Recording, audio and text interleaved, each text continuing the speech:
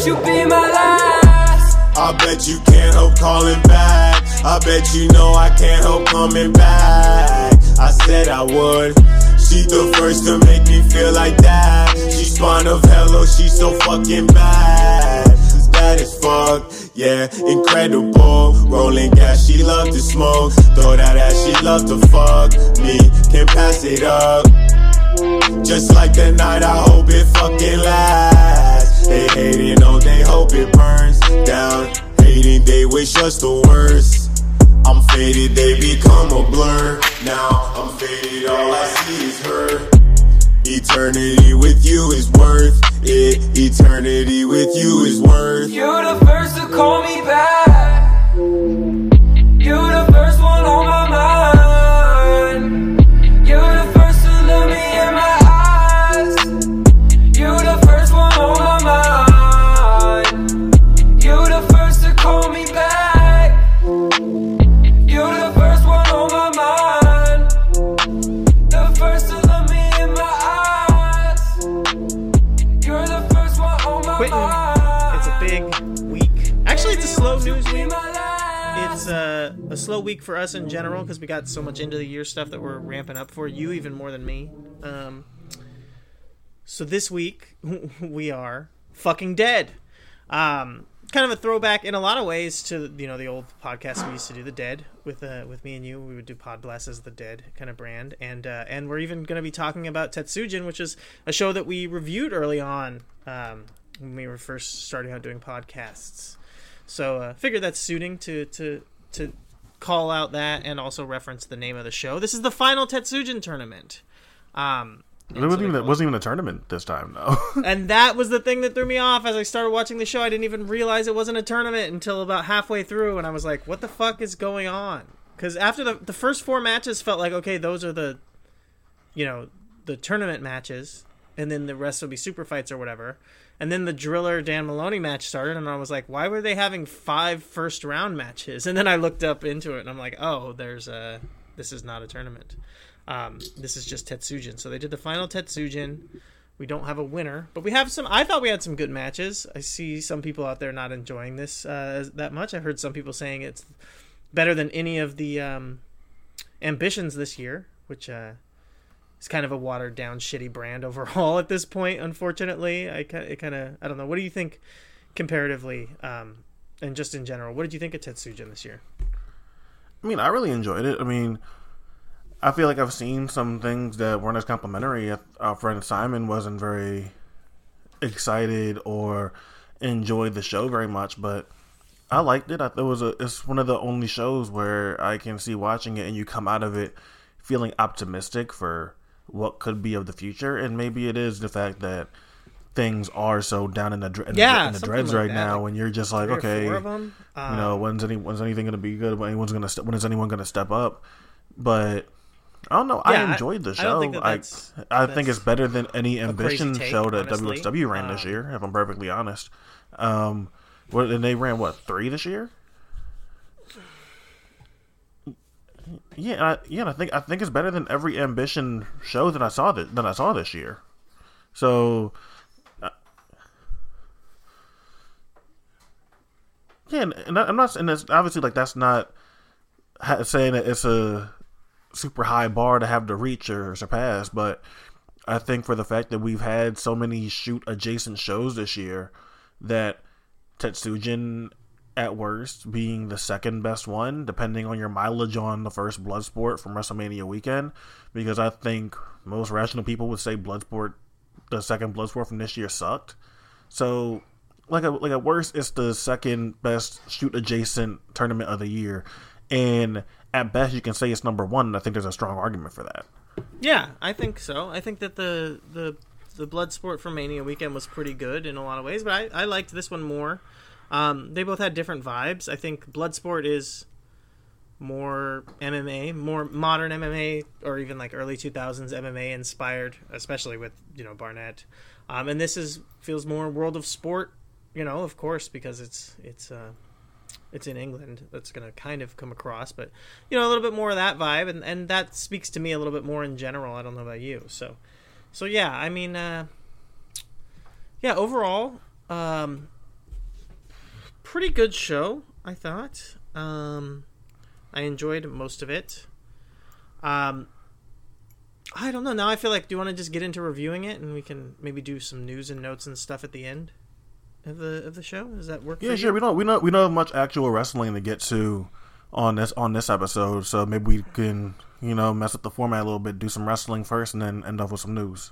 Yeah, let's do that. So yeah. Coming in, I think honestly, probably my favorite match was Michael May versus Jordan Breaks overall. Of the kind of non-super fight matches. So like kind of the matches that I thought were in the tournament basically was kind of my takeaway initially there. And then after that, I would say probably, obviously Thatcher and Devlin was fucking great. Honestly, when I look at it, and when you go through like the history of the Tetsujin tournaments that we have had in the past, from the one in 2015 and the one last year, if they would have put together a Tetsujin tournament with the wrestlers that were on this show, I feel like that would have been a better tournament than a lot of the ones that we have gotten in the previous two. This is a really good group of wrestlers they had, and I think a tournament setting, it would have been really cool to see who they would have picked to go all the way, who would have been the winners here. But I think that would have been an excellent show. I think it would have been an excellent tournament if they went that route. Yeah, definitely. I would have been excited to see Jordan Breaks moving forward in a tournament setting. I think that imagine if we had got like Luke Jacobs versus Jordan Breaks in like a semifinal or something. Right. Yeah. God damn. Yeah. It was kind of a missed. Unfortunately, it's a missed boat on this not doing. And I think you could have cut some of the. If let's go from the concept that the first four matches would have been the first round of the tournament. I think you could have cut the Maloney match, the women's match, and just had the two super fights, and I think that it would have been a pretty kick-ass show and probably the best Tetsujin overall ever, honestly. And I think you still could have main evented with Thatcher and Devlin, even with the tournament final. I think honestly that's a big enough match, and especially because I don't know, did they say that the WXW title was officially on the line? Yeah, that was an official title match. Yeah, so, that's pretty big. So I think you could have put and that was pretty cool, honestly, to have Thatcher do something like that. Putting the WXW title on the line in this setting was just, obviously, it just, again, shows that putting the title on Thatcher for WXW was the right call, because at least it's something for them to kind of look good. And I'm really afraid he loses that belt, but I know. Like for right now, I go through his cage match, and there's a couple Thatcher matches I've missed from the end of the year that I'm going to try to get in before we do our top 50. Like, I haven't seen the low-key match from MLW yet. I haven't seen any of the WXW sort of house show defenses that he's done so far. So I want to squeeze that stuff in. But yeah, like, just having Thatcher just brings new life back into the promotion, even if clearly the promotion still isn't great and they have a whole bunch of bad things going on right now and they're not really using anyone great. Just having Thatcher there helps so much. Right, definitely. Well, so opening match, Jay Joshua versus Veit Mueller. This was fine for kind of big beefy boy fight. Heavy striking, some, back and forth holds, but I think the issues that Simon had with the show overall in his reviews, I think was epitomized the most in this match overall. But I think that he was a little bit harsher on other stuff than deserved to be. But this match, I think I could accept kind of the criticism there. That said, I thought that Veit Mueller, this is probably one of the better situations that I've seen him in. And a lot of times in WXW, he felt like, he's trying to pretend to be catch point guy. He's almost like a baby Walter in some ways. And here he felt still a little bit like he's, just a kind of a knockoff kind of Walter-esque character, and not necessarily like as big and impressive and badass, but definitely had his own thing. I liked, he even stole a Walter spot with breaking the hands for the sleeper, and then hits the sleeper suplex out of that, which I thought was cool to take a Walter spot and make it his own, in a way. So I kind of liked that. Liked it for the finish. I liked the way that it was put over, where it looked like this really Joshua was put out by the sleeper suplex, but Veit Mueller slaps the suplex or the sleeper back on afterwards, so he technically gets the submission, but it's more like he was out from the suplex. I kind of liked that finish. What did you think of the match overall?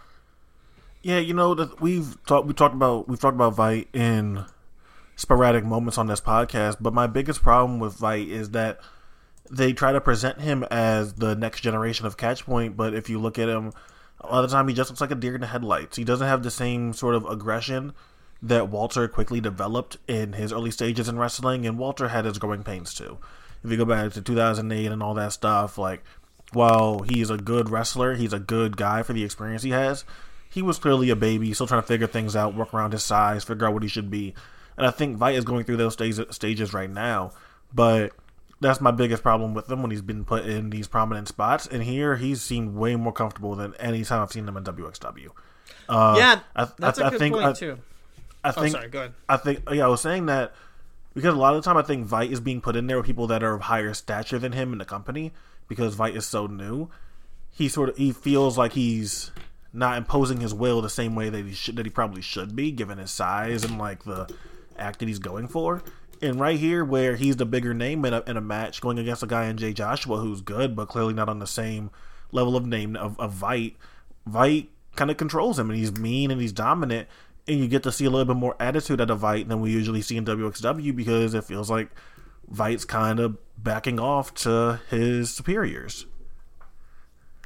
Yeah, definitely. I was going to say that's a really good point there, that this is a setting where he's able to kind of step up a little bit more, and so that helps him look a little bit better than sometimes he's a little bit, I guess, outclassed, you'd say, or just a little bit above his league in WXW. So, yeah, really, I thought good showing from Vite here. Jay Joshua was interesting too. He kind of reminded me a little bit of Jonah Rock, kind of had a similar vibe, especially Jonah when he was in the Ambition. So yeah, after that we follow up with, like I said, I think maybe I shouldn't say match of the night for me, but from the ones that really felt like in the spirit of Tetsujin, match of the night with Jordan Breaks versus Michael May. These guys, yeah, a lot more on the mat, a lot more really technically proficient, and you're going to get it from me when you finish off a match with a banana splits or a spladle. Big fan of that move, so I love seeing it, and he busts that out here to get the win over Michael May. But yeah, what did you think of the match here, Quentin? Yeah, I think me and you are in unison here and really liking both of these guys. They're two of the brightest prospects that we have in the European wrestling scene right now, as far as a style that me and you both enjoy and other people listening to this probably enjoy too. So when it got announced, I was like, oh yeah, fuck yeah, this is right up my alley. And it didn't disappoint. It's the same kind of mat work and smart, proficient wrestling that you would imagine in your head that these two would do. And I can see some people saying it's boring and it's not really interesting. They're not going for a lot of interesting or creative ideas. Neither of them are super emotive guys, but again, for the roles that these two guys are in the style that they're going for, that's perfectly fine with me. When people say Michael May is boring and that he has no charisma, I mean, that's perfectly fine with me. If that's the style that he wants to work, then you don't really have to be this overly charismatic person.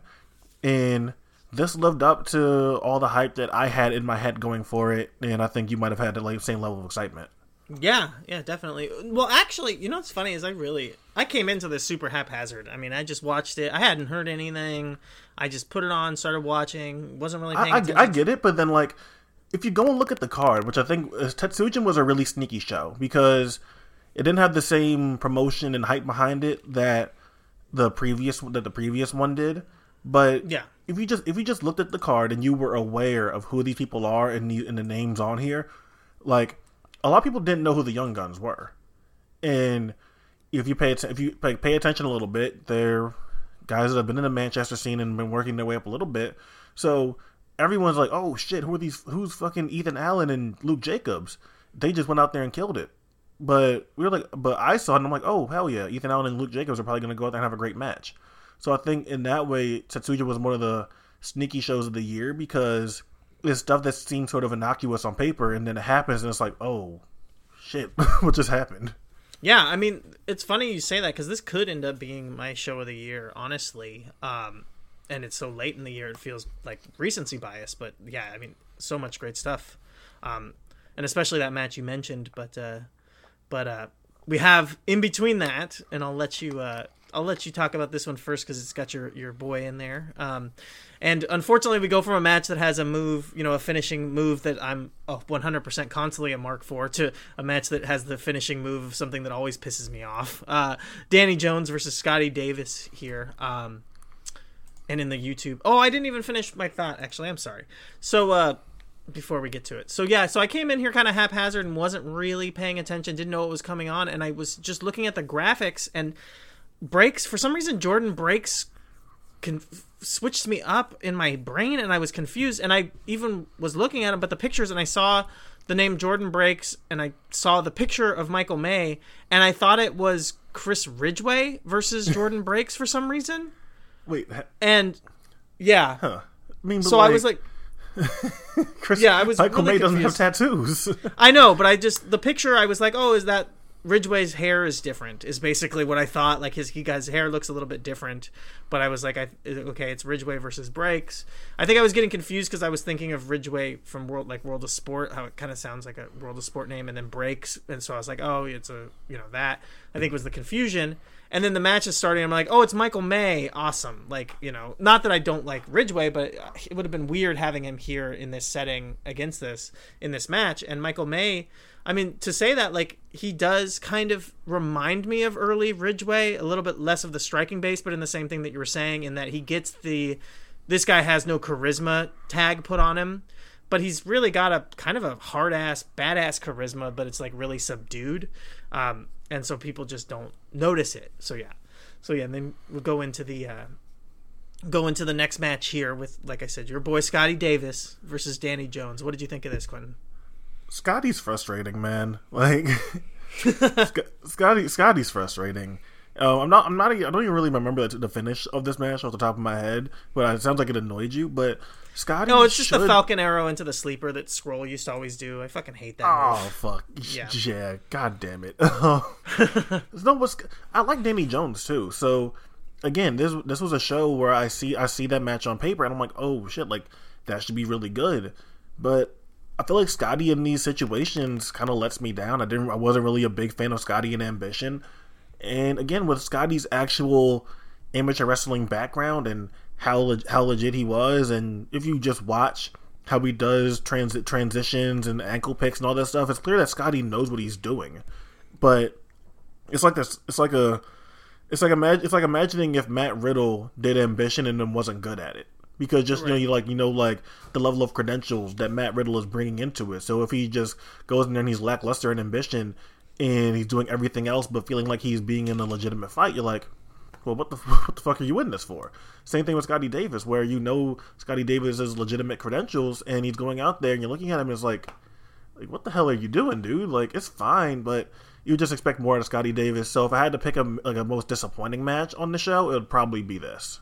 Yeah, I can definitely see that, and I liked some of the fireworks from Davis. I thought that, like, the kind of swooping hook kick that he does regularly, the big head and arm suplex, the Olympic slam, some of the fireworks that he threw in here worked, but it was stuff that was coming straight from his pro style matches. It was his big signature spots in pro style matches. And it's interesting because as I was thinking about it and what you're saying, I'm like, it's kind of, he's wrestling more pro style. I was thinking he needs to partner up with his other daddy and go to David Starr rather than I was thinking Jordan Devlin, but Devlin does this style really well. Yeah, which is something we're going to talk about. Devlin's actually really good at this. Right. So I was going to say, like, I was thinking like he's being pro style like Devlin would be in the setting, but actually Devlin did not do that.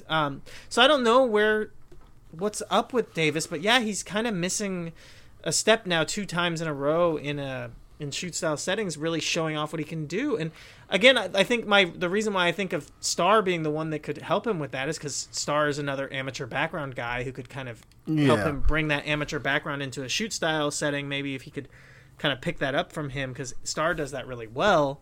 But yeah, I mean, disappointing. Definitely a good word for this one. The next match, again, I mean, this kind of fit into the mold of former Ambition matches last year. was it like Craig? I can't remember, something Craig and Ridgeway, who were like training partner buddies who had come up together. The last year's Tetsujin, where no one knew who the other guy was, Yeah. and then they go out there and they like have like a really awesome match. Yeah, that was this as well, where it's two guys who are super familiar with each other in the Young Guns, and they beat the snot out of each other. So, Quentin, what did you think of this one? This fucking rocked, man. Like, I saw the rumblings about this a few days after the event had happened, about how great it was and how it knocked everyone on their ass. And again, if you pay attention, the Young Guns have been working their way up through the scene for a little bit now.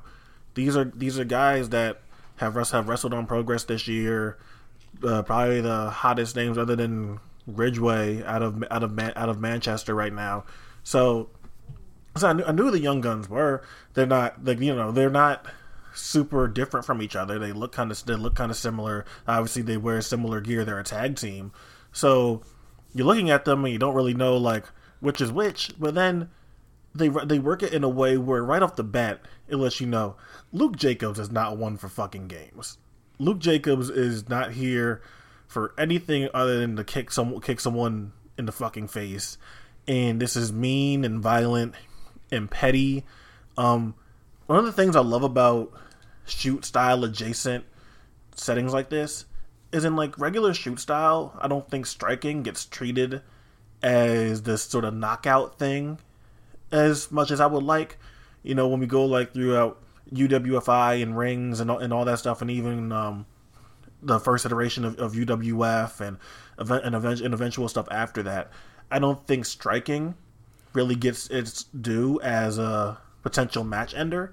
It's a lot of grappling based stuff, which I don't have a problem with. But something I love about this shoot style adjacent stuff, and while it's not as traditional, or that the grappling might not be as good as, you know, Tamura's or Volkan's or whatever, what you get more unique approaches to the match structure. So as they're doing these more typical pro wrestling things, like the straight up stomp to the head, they're selling it like it's a knockout. Like, oh, hold on, let me check on him. Let me check on him, because if someone just is stomping a guy in a wrestling match, the referee is going to look at him, but he's not going to be checking to see if the person is knocked out. Here you're getting stomps to the head and kicks to the head and slaps, where every time another one is landing, you're checking to see if the referee's about to stop the fight. And I think that's why I enjoy these more adjacent settings, because I like the fact that the striking is being used as an actual weapon in here, instead of just that eventually is gonna end with a submission. And this is mean as fuck. And there's two young guys going out there and taking advantage of opportunity. There's not too much more to say there. I mean, these two guys went on there and they weren't the biggest names. They weren't the most anticipated match, but they left it being like, holy shit, like Ethan Allen and Luke Jacobs might be like the saving graces of English independent wrestling, which obviously isn't true. They're not going to save English independent wrestling by themselves, but it's one of those things I was talking about where it gives you a little beacon of hope, because you see these guys and you're like, oh, okay, like there's still good stuff here. It just is a matter of promotions not being cowardly and not relying on other stars so much that they have to shut down. Yeah.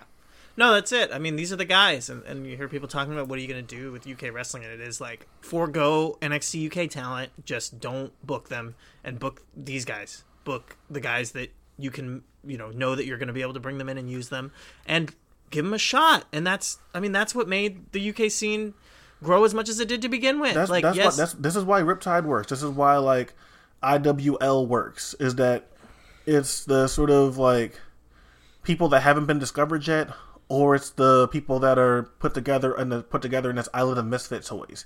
Use your TK Coopers and Chuck Mambos, and then throw on your Ethan Allens and Luke Jacobs and all that stuff, because those guys are still going to be there. Stop being so reliant on having to bring in these other stars. We talk about the English promotions closing and all that stuff, and while a lot of it is rooted in NXT UK, a lot of it is rooted in the reality of a lot of these promotions popped up and hitched their wagon to guys that were already established. So when you do that and you didn't grow anybody, and now these guys can't work your shows anymore, now you're shit out of luck. Do it how Riptide's doing it, and you'll be able to sustain that, and you'll be able to eventually grow. And Ethan Allen and Luke Jacobs are perfect guys to build around. Yeah, I mean, Riptide started late in the UK scene, but they were definitely, that was still during the heyday if you could just book the people that everyone knew. But Riptide had some of those people on, but they built Spike Gervais, Chris Ridgway, even though at the time he was like starting to be seen places, he wasn't a big name. Chuck Mambo, Candy Floss, yeah, and they made these people. These are our people. This is our scene. We've got our guys that aren't being used everywhere. They're not the NXT UK guys, and they're special in our promotion. And that's why Riptide is now one of the only promotions that matters. I mean, then later on you've got Cara Noir becomes a guy there. Like, so it does. Well, yeah, totally. They totally get credit for Cara Noir. Like, Cara Noir worked everywhere, but if I have to give one promotion credit for Cara Noir consistently getting these showcase matches, and I think a lot of people called on the Cara after the Pac match, but Cara was getting showcase matches at Riptide way before that.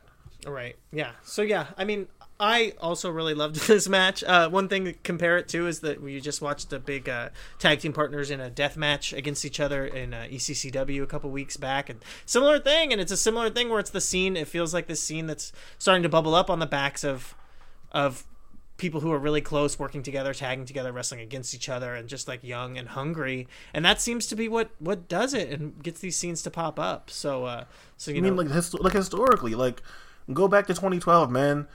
What's the big thing off of the first few Progress shows people are talking about? Is fucking Zack Sabre Jr. versus Marty Scurll on that was on one of those first few chapters.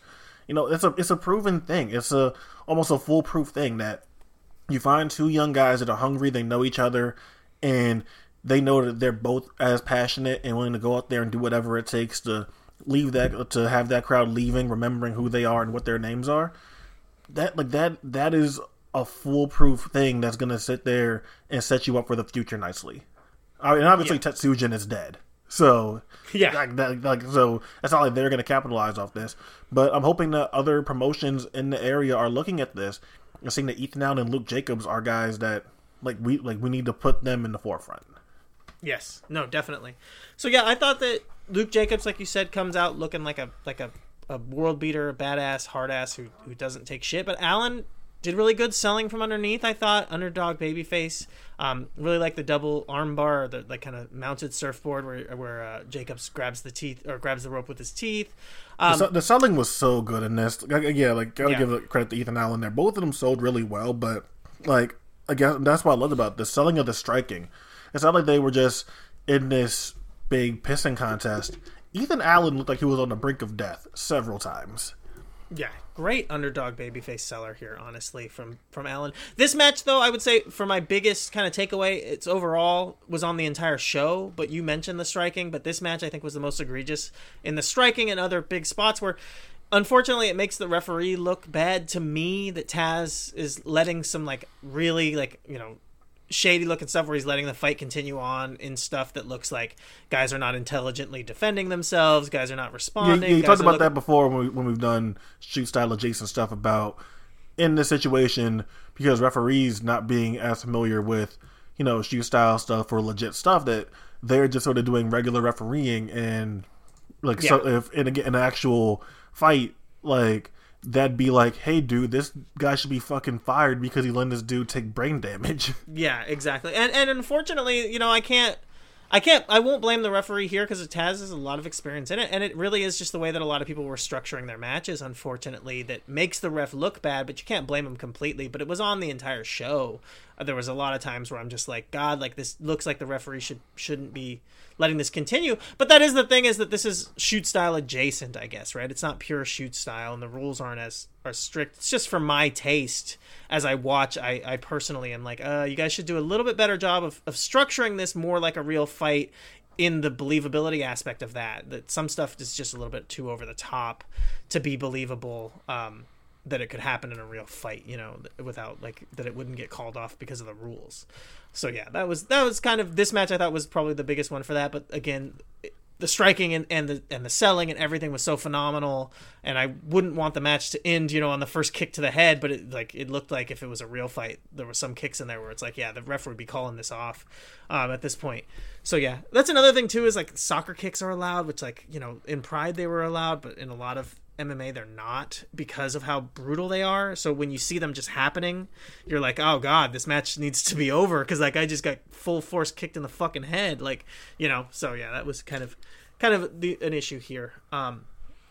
Next match, super fights. I was about to say it's really something that both of Chris Ridgway's students are better than him. Well, you know, it happens. Look at Davey Richards, right? It happens. Yeah, it happens. It's like I forgot. I know there was one that I was thinking of, but there's a lot of cases of someone just not being that good of a wrestler, but it's like, damn, they just have. Oh, I think it was Elix Skipper. I think like Elix Skipper had kept turning out those WWA 4 guys. It's like, god damn, Elix Skipper was fine, but he wasn't that good. Like, what's going on here? Or no, Mr. Hughes was. Yeah, Mr. Hughes. Mr. Hughes, yeah. Yeah, I was gonna say Elix Skipper. I don't think trained anybody, but Elix Skipper was there, but I thought he was part of it. But no, I don't know. Maybe I'm wrong. I don't remember completely. Either way, the next match. This match was considered a super fight, but to me, it's not. Maybe because I'm not super familiar with Alexander Dean. I don't know if you are. Dan Maloney versus Alexander Dean. Like I said, this I would have put in the same level as the other matches. The matches before it, as like when it said prospect.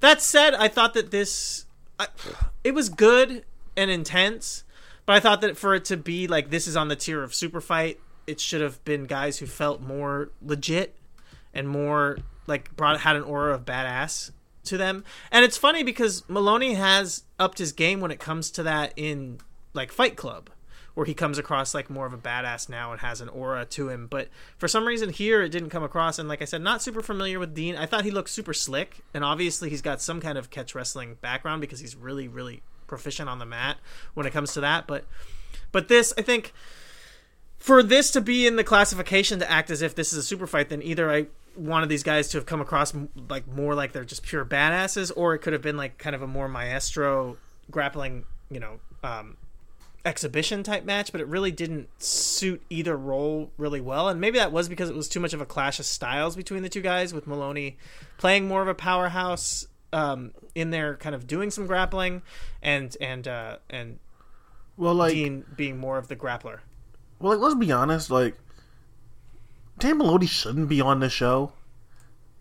That's not anything that he's ever done.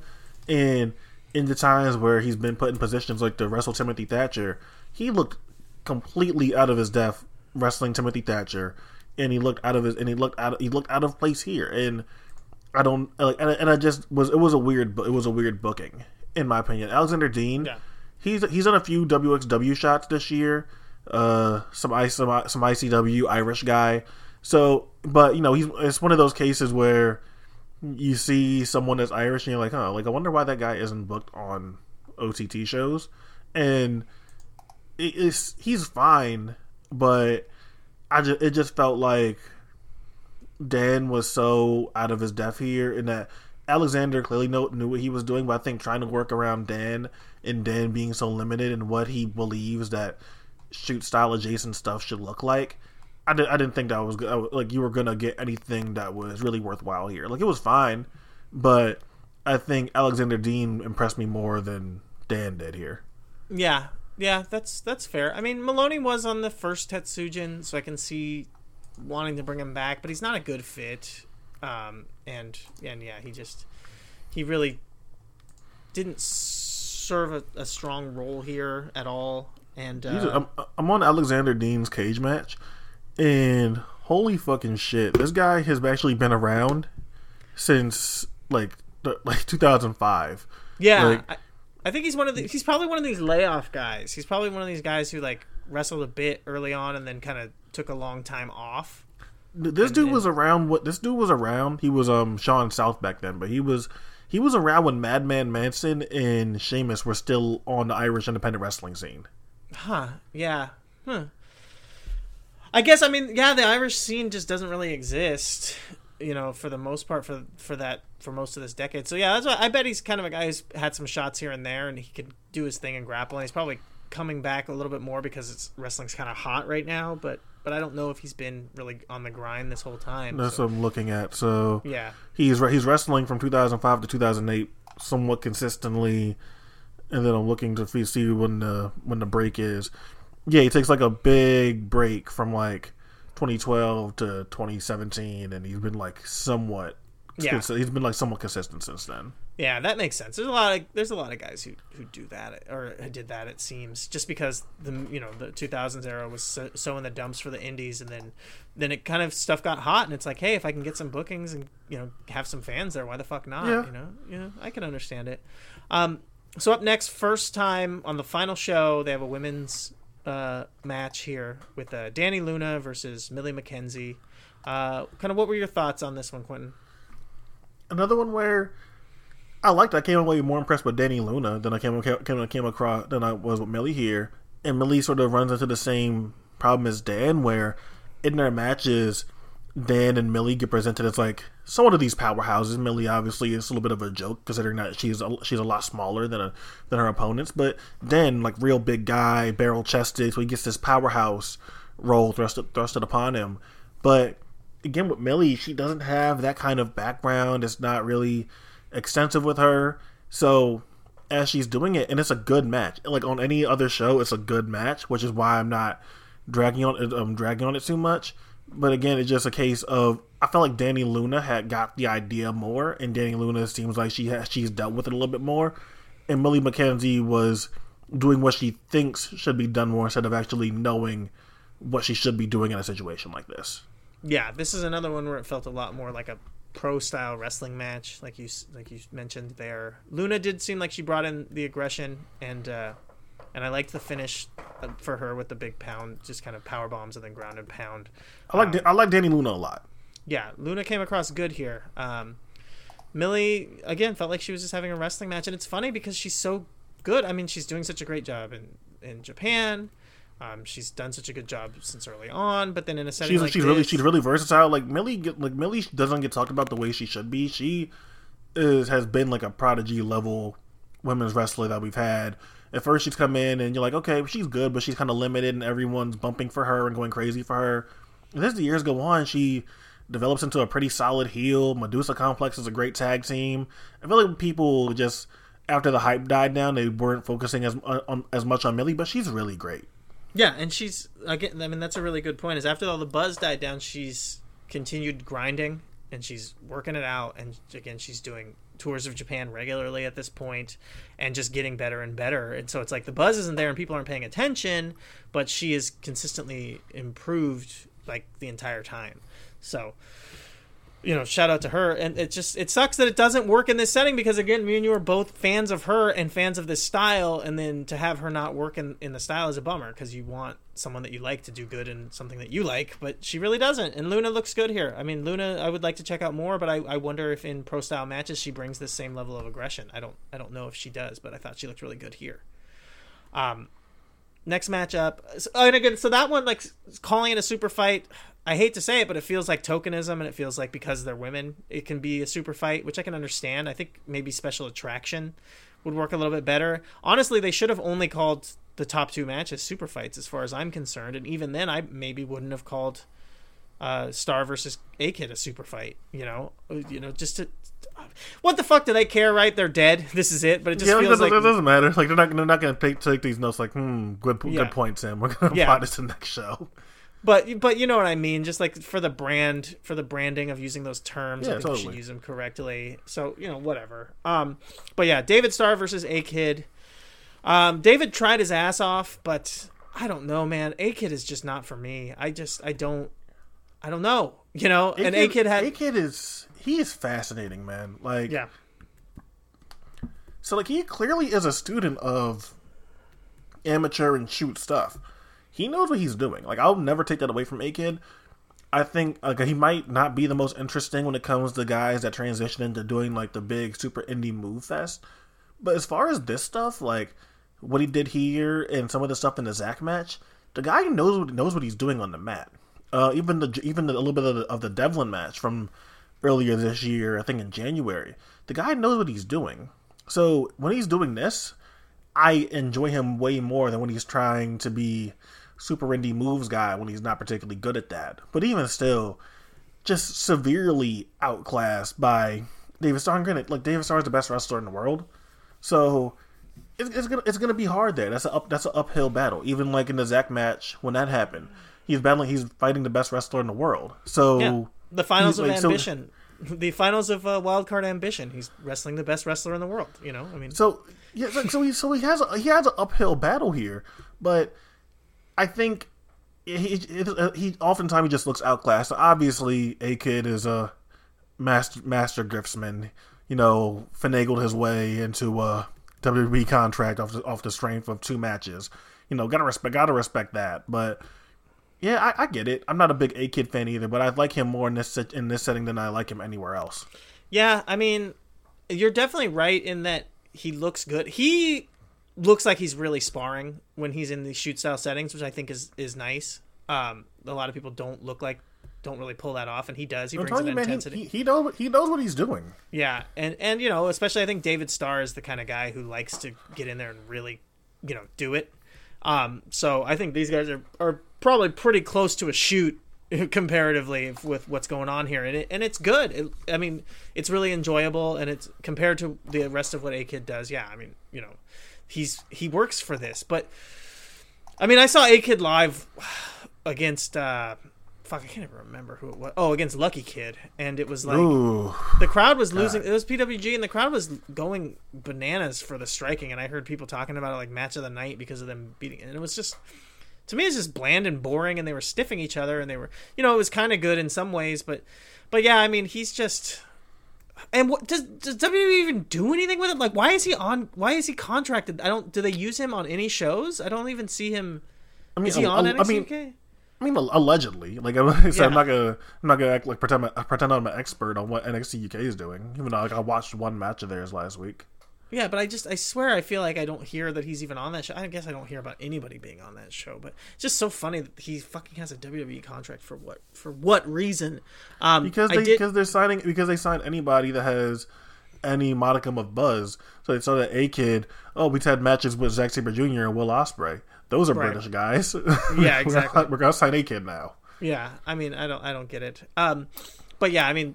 Starr looks amazing here. Starr has, I mean, you said it. I mean, feels like Starr's year. He's just been so fucking good. He's so on, and the thing is that people talk about it, and you know, I wanted to mention it in the news bits a little bit, but you know, talk about Starr being this gimmick worker and this feud worker and this, you know, telling stories over matches worker and all this, but then. You can strip it down and go bare bones, and we've got this, and we've got last year's Tetsujin with the super fight with Sabre, and he can do all of that, but he can also do this, and it's just the you talk about versatility and skill. I mean, David Starr is such a high-level performer in every aspect of wrestling. Anyone saying that like has only been aware of David Starr in like the last like 2 years. David Starr was around before that, and only feud that he had going on a consistent basis was. What, Joey Janela? Yeah, Dave Christ. Like, other than that, that's what David Starr was doing, going around and just having random, really good matches everywhere he went. That's how he made his name. So that's a really weird thing to hear, and it just reeks of not actually having watched David Starr that much. Yeah, no, I don't mean to say that people are saying that's all he does. I'm saying that like that people talk about that, like how good he is at that, and that's what makes him wrestler of the year kind of conversation. You know what I mean? But then it's like, but you can also tear all of that away, and he can give you this performance, which is just again, the guy is so good, so fucking good. I was doing a little, you know, background research to find out about A-Kid, and we'll just say that I got some information about him in a shoot style setting, and I was told pretty good and ridiculously strong. So doesn't really show. You don't really pick that up watching it, but I guess A-Kid's actually very strong. I feel like he probably has like strong hands. Like right. I feel like he probably has a really strong grip. Yeah, probably. But yeah, I mean, like I talked about, he's probably a guy who really does like to roll around and grapple, and that's fun for him, and it shows because he feels at home in these settings at least, and he doesn't look out of place. But he does then unfortunately look out of place because he goes up against guys who are the best in the fucking world repeatedly, it seems.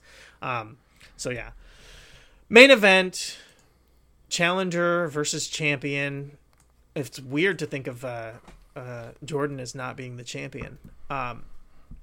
Thatcher versus Jordan Devlin, WXW Unified Championship, but Thatcher's defending it in a shoot style setting on a shoot style tournament, so it's perfect. Talked about it earlier for Thatcher. I mean, this is why you put your fucking title belt on Thatcher, is to have him do stuff like this. You know what I mean? To show up at Bloodsport and defend the title against, you know, Shuji Ishikawa or something. Like, not Shuji Ishikawa, Yuki Ishikawa. Pardon me. But yeah, you know what I mean? Like, this is the kind of thing. Could you imagine if the next Bloodsport you did Thatcher versus like Josh Barnett for the WXW title? Like, that would be pretty cool, you know? Yeah.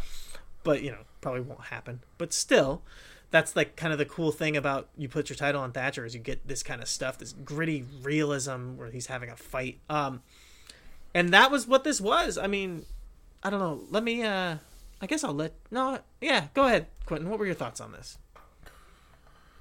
I think, and I've thought this this whole year, but Jordan Devlin, while he's gotten a lot of buzz and praise this year, and we're gonna talk about it justly for how much he actually deserves that, but I still feel like we still might be underrating Jordan Devlin a little bit, man. Jordan Devlin is right up there with David Starr as being like the most complete wrestlers in the world. And clearly Jordan isn't the promo that David Starr is, but from being able to go and work tag team stuff, go and work in these shoot style adjacent settings, go and work big pro style, epic drama filled main events, show up on any show and have the match of the night, work heel, work babyface, all of that stuff, work conservatively. Jordan Devlin gives you everything. And with David Starr, you expect him to go out there and like, oh yeah, he was a national champion level high school amateur wrestler. That makes sense that he's going to go out there and be so good in Tetsujin. I don't know Jordan Devlin's background. I'm not going to pretend to know it, but Jordan Devlin feels like a guy that's worked to learn everything that he has done in pro wrestling. It's not like he had this extensive background in all these sports, other than pro wrestling, which is kind of funny with him wrestling Timothy Thatcher, when Thatcher has like a similar background where he's so studied specifically because he's in pro wrestling. And I get the same feeling from Devlin. I think Devlin has worked on his striking because of pro wrestling. I think Devlin is a better mat worker because of pro wrestling. And I think Devlin really showcased these things here, where the big boxing spots that have been tailored into all of Devlin's big matches in the last year or so, from Walter to David Starr, has become a signature moment and spot for him in his matches. And I anticipated this. I was looking forward to it, but I was like, man, I can't wait to see Devlin do that 4-punch combo in this match with Thatcher. Because I'm like, oh god, Thatcher's going to sell it so well in this shoot style setting, and they're going to set it up well and all that stuff. So, other than me just raving about Devlin right there, Thatcher's great, obviously. This is what he's made for. This is what he loves to do. And it's two of the best wrestlers in the world going out there having a great match. They sell really well. I love the knockout finish. It's not something that you expect from Timothy Thatcher. You usually expect the submission victory, but Thatcher showing a little bit of that ruthless streak and getting a knockout victory over Devlin. Awesome match. But my biggest takeaway is Jordan Devlin just might be the best wrestler in the world if we really sat there and thought about it, just based off how he can do everything, and he still might be a little underrated. Yeah, no, I think I'm with you there, that I don't think that people necessarily appreciate just how good Jordan has gotten this year, especially in general. He's gotten very good, but this year he's been... By the way, Jordan, like, he hasn't done it this year, but Jordan can fly around with, like, everybody. Oh, yeah. I mean, he's a great flyer as well. And that was kind of the thing. Like, if you remember the Will Ospreay match that people went crazy for last year, full of the most insane reversals you'll see anywhere. Jordan can fly and do the athletic shit with anybody. But he's toned it down to, like, work a more story and drama-oriented style. But Jordan Devlin can literally do everything. Yeah, I mean, that was, you talk about it, like standing here toe to toe and seeming legit with Thatcher is really impressive when you think about that too, that he can also do that with Ospreay, you know, with Ricochet, with, you know, everyone. And then he can take guys like Scotty Davis and Callum Black, and he can elevate them up to his level, and he can, you know, stand and bang with Walter and create this storyline of believability. You talked about the punches, but creating this believable storyline that the punches and the boxing of Jordan Devlin is going to be that ace in his sleeve to finally be the guy who can take down Walter. I was sitting there watching this match, and I was almost thinking of it, like just like subconsciously, like, man, Jordan has that has that boxing background in his back pocket. I wonder how that gets used here. And I was almost thinking of it in a way if it was like a real fight. And like I know that Thatcher won, and I know that this is scripted, and I know that this isn't fucking like rings where like there might be a little bit of like I don't know if this one has worked or not or whatever. Like I know that this completely worked, but I was still thinking of like, man, Devlin has that boxing background. I wonder how Thatcher combats with that, and like that's the kind of credibility that Devlin does bring to something. Right? Yeah, he's built that up, and. Yeah, I loved like he uses I didn't expect it. He does the Devlin side, but he does like a shoot. You know, it's really more of just a side suplex because it's a shoot style. He's not going to pull off the big crazy over the top version that he does as kind of a finish in matches. So that was really cool. The fucking Kimura suplex, the Americana or whatever suplex, double wrist lock, I guess, suplex by Thatcher is fucking crazy. Like such a cool spot. Oh yeah, that was fucking insane. That was brutal looking and just, I mean, yeah, this kicked ass. But yeah, I mean, you talked about it, but Devlin being able to fill all those roles I was mentioning, also be able to be this legitimate ace, wrestle big, come up with this striking combo to stand toe-to-toe with Walter and be believable that he can put Walter down. All of that stuff.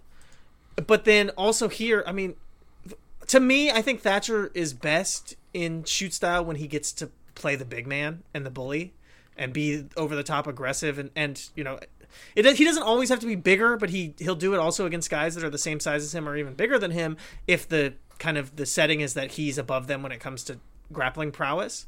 The match that pops in my head thinking about that was the first Makabe versus Thatcher match where he really bullied him. And you know, with everything else about Devlin, he comes in here and he plays the underdog and gets bullied by Thatcher and to help deliver a better match. Because like I said, Thatcher is so good when that's his kind of his role. So, you know, again, it makes the match better. And so again, it just shows like how smart, how good Devlin really is in that, like, to make the match the best, he plays the role that makes the most sense in this match, even though he can do it all. We talked about it. He can do everything. And I think that he gets overlooked because maybe he doesn't have a great look. He's not the best promoter. I think he's got a good look, but he doesn't have a really flashy look.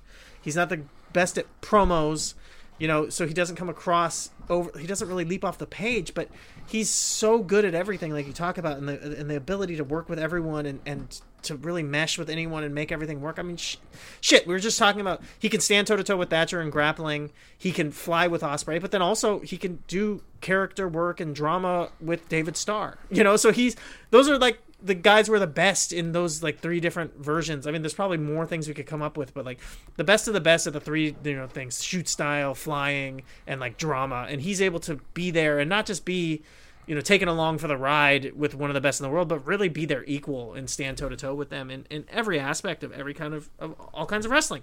I mean, fucking Jordan Devlin, man, he rules. And I think you're right that even with us and a lot of people appreciating how good he is, I think still underappreciated how great he really is overall. As Devlin, right he might be the best wrestler in the world. Like, if we're like, and I'm not, and obviously based off body of work, there might be other people ahead of him. David Starr and Ospreay, like the popular choices of people that like based off body of work in this particular year. Those guys might be the wrestler of the year. But as far as just pure talent right now, I'm not sure that Devlin isn't the best wrestler in the world. Yeah, and I mean, you know, for me personally, following the kind of the kind of the trend every year, you know, a lot I give a lot of credence to being the best ace, the best champion in wrestling, and his OTC title run kicked ass. So, I mean, you know, put all that stuff together, Devlin's feels like a shoo-in for me for Wrestler of the Year. We'll see. I still haven't completely decided, but, like, with all that stuff combined, I mean, he really fits the dynamics of what, you know, speaks to me as being the best wrestler, you know, in the world. So, this was great. The finish, like you said, the knockout finish with Thatcher just beating the shit out of him was awesome for brutality, for ending the show with something that just feels, just viscerally violent for a show like this. Any closing thoughts? And like, I think me and you both have fond memories of Tetsujin. Yeah. I think we're not happy to see it go, but it went out on a high note, and I think that's the only thing you could ask for here. Tetsujin didn't overstay its welcome. It stayed as a sort of inconsistent whenever they feel like doing an event, and I feel like ending it the way they did, it was a really strong show, a good show, and I think that's the only thing you can ask for sometimes in wrestling is that you get to go out on your own terms. And I think Tetsujin definitely got to do that. Yeah, definitely. And it's a bummer. And, now we've officially reviewed all three of them, and all three of them in like a different format, which is very funny. But we did end up talking about all three of the tournaments in some kind of podcast. You can check them out. I think they're all still online probably. But yeah, I mean, it's a bummer to see it gone. I would have really liked this one to be a tournament again, just to fit with that. But I mean, this show was great still. So, good stuff. All right, Quentin. Well, I mentioned wanting to talk about Star a little bit in the news stuff. Just really to give a shout out and a plug to this David Starr interview with our good pal Jamesy over on Post Wrestling, the British Wrestling Experience. Like they really need our plug. That Post Wrestling I think is doing all right, but really kick-ass interview and really goes to show all the stuff we're talking about Starr, like just how committed he is to wrestling, is why he's so good at it. Why he's so talented and so Wrestler of the Year-y. So having such a great year. So I know you also listened to it. Did you have anything you wanted to say about the interview?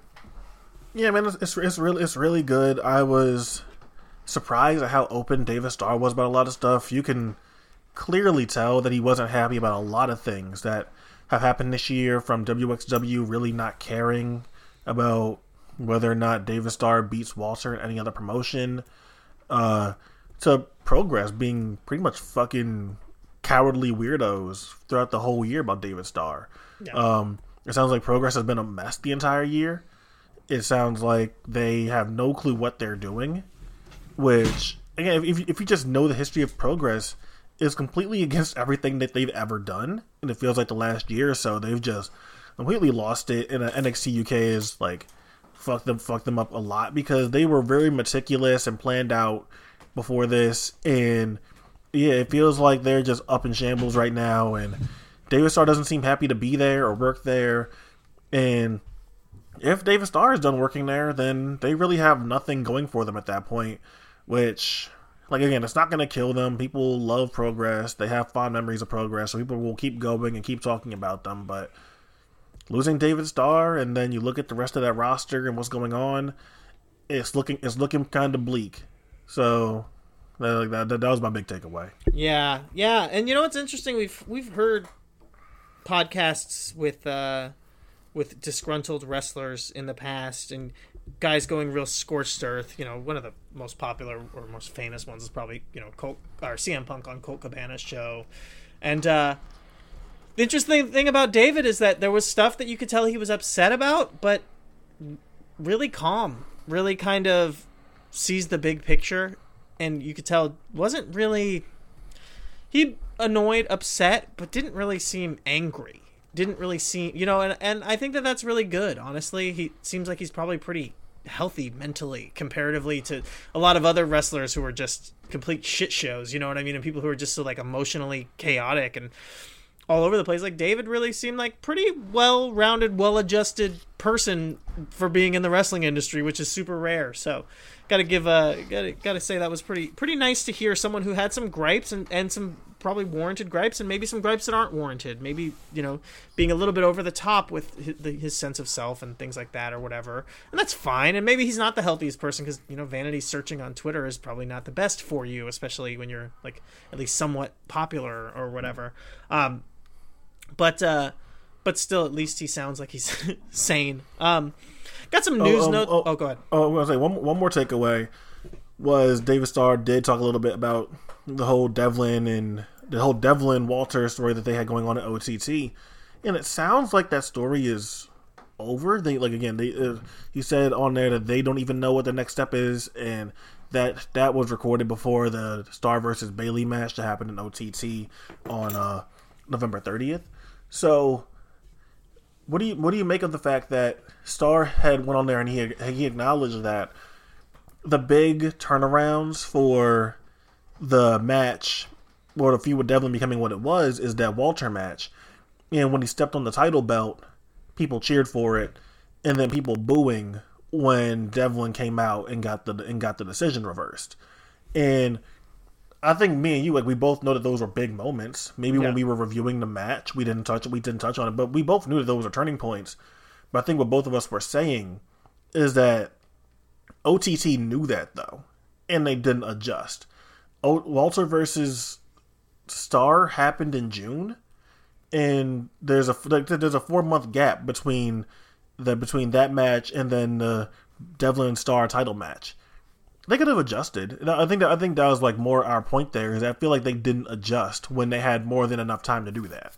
Yeah, and I thought one thing I thought from that was interesting was basically, just him saying it and how it really shows what a good mind. Because hindsight, it's always very easy to say, well, of course that was going to happen. But, for him to say in the moment, even Walter said, well, you step on the title, that's going to turn you babyface. And which it shows you the kind of mind, he's a gigantic coward, but Walter has an incredible mind for wrestling. Right, yeah. There's the fact that he was the only person with the foresight and the clarity saying, like, this is definitely what's happening, and everyone else was kind of like, well, we'll see, maybe not, and Walter he's like, dude, this is going to turn you babyface. Yeah, he's like, we'll see. Like, yeah, exactly. So I thought that was pretty interesting, and then, to know that it sounds like Starr's taking a very laissez-faire kind of attitude towards the whole thing. Is very interesting, saying a lot of like, well, we'll just see how things go, and we were just playing it by ear, and we were just, and really even saying like we lost control like quite a bit. So it's very interesting to think that,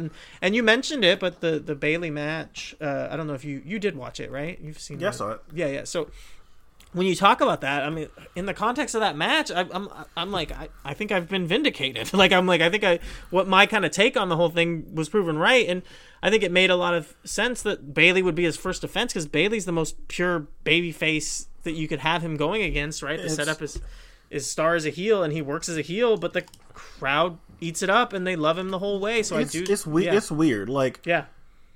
So they boo him during the match, but it's still like 50-50. All sometimes going 60-40 towards Bayley, but they cheer Starr during his entrance. They see that Starr is a heel, and they start to boo him, but it still remains somewhat even. And then the post match happens, and that firmly established that he was a heel. He attacked Bayley, who came back in to shake his hand. Yeah.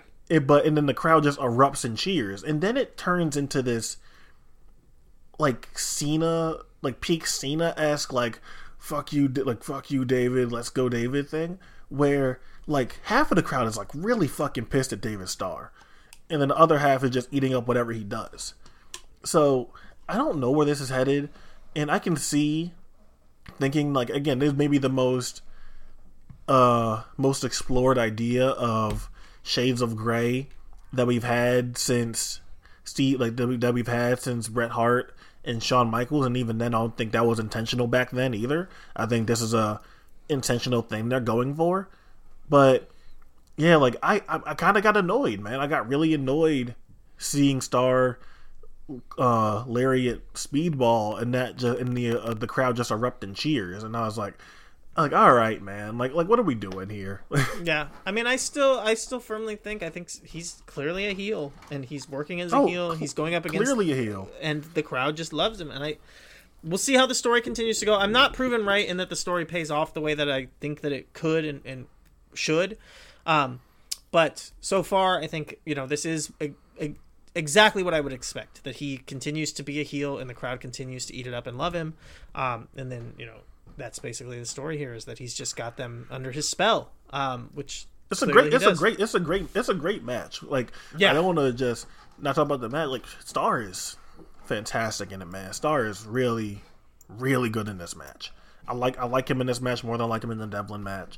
Speedball's great in it. It's nice to finally see Speedball get something to sink his teeth into. This match maybe goes a little bit longer than it needed to, but whatever. They're two of the best wrestlers in the world, and they made it work. But yeah, I think what you said, you are vindicated in that Starr does these horrible actions, and then he flipped the crowd back on his side by taking a cutesy shot at Walter, which mask up the fact that he just lariated Speedball for no reason at all. And then he has the young boys out at ringside. He, brainwashes them and tells them, like, you're part of OTT, right? Well, this title belongs to you and you and you. And then he drops the mic and they carry him in the ring and all that stuff. So what you're saying is proving to be true. They sort of like brainwashing the audience and members of the roster. But I don't know where this goes. Yeah, it's interesting, and it's very kind of weird stuff, and it can go bad at any moment because it's pro wrestling, of course. Got some news notes from Corwu, the _ Corwu. But honestly, I know I said we'd do it, but I don't know. Do you care about hitting any of the news stuff? Like Scroll, I feel like we talked Marty Scroll to death already. And again, I don't really want to talk about ACH again. Yeah, I mean, whatever. Walter gets his UK titles stolen. Luke Harper, Sin Cara, Ascension, all released. I think all of those were 90 day no compete clauses too. Nice, fantastic. Which I think is interesting because I'm wondering if there's anybody that's back there, that was aware and is now taking precautions to maybe release the people that aren't going to re-sign, because then you can at least hit them with a no compete and sort of stop their buzz instead of doing the John Moxley and he knows he's not going to re-sign. So when his contract expires, he's free to do whatever he wants. And I wonder if there's any actions being taken in WWE to prevent that. So, if the Revival are unhappy, I wonder if the Revival get released before their contracts expire, so they can at least like kill their momentum or something on the way out. Yeah, I mean, I feel like Revival's momentum's already kind of killed at this point, but yeah, I mean, and these are two guys. I mean, two of the singles, not the Ascension, but Sin Cara and Luke Harper both asked for their release. So those are people that would have waited out the contract because they've already told you they want to leave. So yeah, I mean, there is probably something to that they're picking out people that they want to kind of hamper their ability to just take their ball and go somewhere else, I guess, as they say, or whatever. So yeah, we'll see. We'll see where that goes from there. We got a couple of WWE wellness violation pops. Primo and Robert Roode. Who cares? I don't know. Quentin, you got any news or anything? Go ahead. For one, I am shocked that 42-year-old Bobby Roode, who looked like he was sculpted by the gods, got popped for PEDs. Yeah, exactly. I mean, but also, it's WWE, who gives a fuck. Yeah, I don't care. I don't care. Yeah. Quinn, you got any news or anything else you want to hit on, or matches or anything before we head out then? Cassius Ohno versus Tyler Bate from the fake TV show was really genuinely great. It reminds you that if Cassius Ohno didn't sign, that he probably would still be a top 5 wrestler in the world. Oof. And it's that good. That hurts. You got to watch it. He would still be a top 5 wrestler in the world. Yeah, that hurts to think about. So I would say check that out if you want to be happy and delighted, but also get really infuriated and frustrated at the same time. And Artemis Spencer versus Shaft from Defy, I watched earlier before we recorded this. One thing, Defy has to do a better job putting their content out. I understand that the focus of some wrestling promotions is they focus on the live gate and getting people to buy tickets to the show. But Artemis Spencer versus Shaft happened in August. Yeah. It is now December and has been released. Yeah, that's not acceptable from anybody. PWG would get shit for it and has gotten shit for that. It might not be your focus, but I will that's ridiculous. But it's great. It's a little bit different than what you usually see from Artie. Artie is sort of geeky, nerdy, underdog babyface guy where he's unassuming, but then you look at Artie and he does all this really great technical wrestling, and Artie can fly, and Artie can do strikes. Oh shit, Artie can do pretty much anything in the world. And instead of that, we see Artie sort of turn up the aggression and be the aggressor and the more inflictor of violence in this match against the much bigger guy in Shaft, which obviously is to make Shaft look as good as possible because he won the title off of Artemis Spencer in that match. But Artie really turns up the nastiness, turns up the meanness in that match. And if you're just interested to see that match or just see Artie and how different he is in that, I would highly recommend it. Yeah, sounds like a great match, and I'll give it a check out here pretty soon. Unfortunately, it seems like a lot of the Pacific Northwest, unfortunately, is just it's fucking weird. Not even just weird, but like behind the times, man. ECCW, most of their stuff only gets posted because of a friend of ours filming it on his camera and putting it on YouTube. You know what it is, man? It's like I just can't imagine thinking about wrestling this way when the English wrestling team just blew the doors off everything. Right. When you can argue that because of English wrestling being so accessible, that maybe people were running promotions that had no business running promotions, and that'd be a valid critique. Maybe there's less regulations to go through and everything, so people were able to run promotions without having the hassles that the U.S. promotions have to go through to get set up and running. Maybe. But there's no excuse for one region of the world to be able to put up their content timely and just put up everything out there for you to see, whether it's a streaming service or YouTube, and put it all out in a timely manner. And we still have stuff in the United States where people will run these shows and have no intention of putting them out at all. Yeah. Yeah, and even the fucking, cage match wrestling data pages for this stuff, Artie lost one of the 2 championships that he had in ECCW, and none of the websites list that the championship has changed, that Travis Williams is the champion now. Because this stuff just doesn't get out, nobody updates anything, nobody cares, no one's paying attention, so it's a bad look overall. It's impossible to have any buzz, and I guess you're just trying to sell tickets to people to go to the shows in person, so all those people know the title changed, I guess, so whatever. But it just seems, again, I think you talk about it, but the UK scene was built off of basically Progress putting a show up on YouTube for free, and then kind of their on-demand service, and then it exploded, and WWE opened up a promotion there just to try to put it out of business because of all that. So, you could maybe see that and say, yeah, this kind of works. This model works. Putting stuff out there does actually get buzz and people coming to your shows and people caring about what you're doing. So, we'll see. Either way, I was going to make some kind of quip and I forgot what it was. Doesn't matter. Quentin, I think you can close it out for the evening. Go and follow us at QNTR on Twitter. And next week we talked about it, but that is going to be the beginning of the top 50 wrestlers of the year. So you won't be getting a QNTR, but you're going to be getting both of us doing the Psychology is Dead annual top 50. So be on the lookout for that in your feeds. We don't know exactly how we're going to release these things yet, but be on the lookout for that. All that stuff will be out and ready to go and recorded. So hopefully you won't listen to that stuff.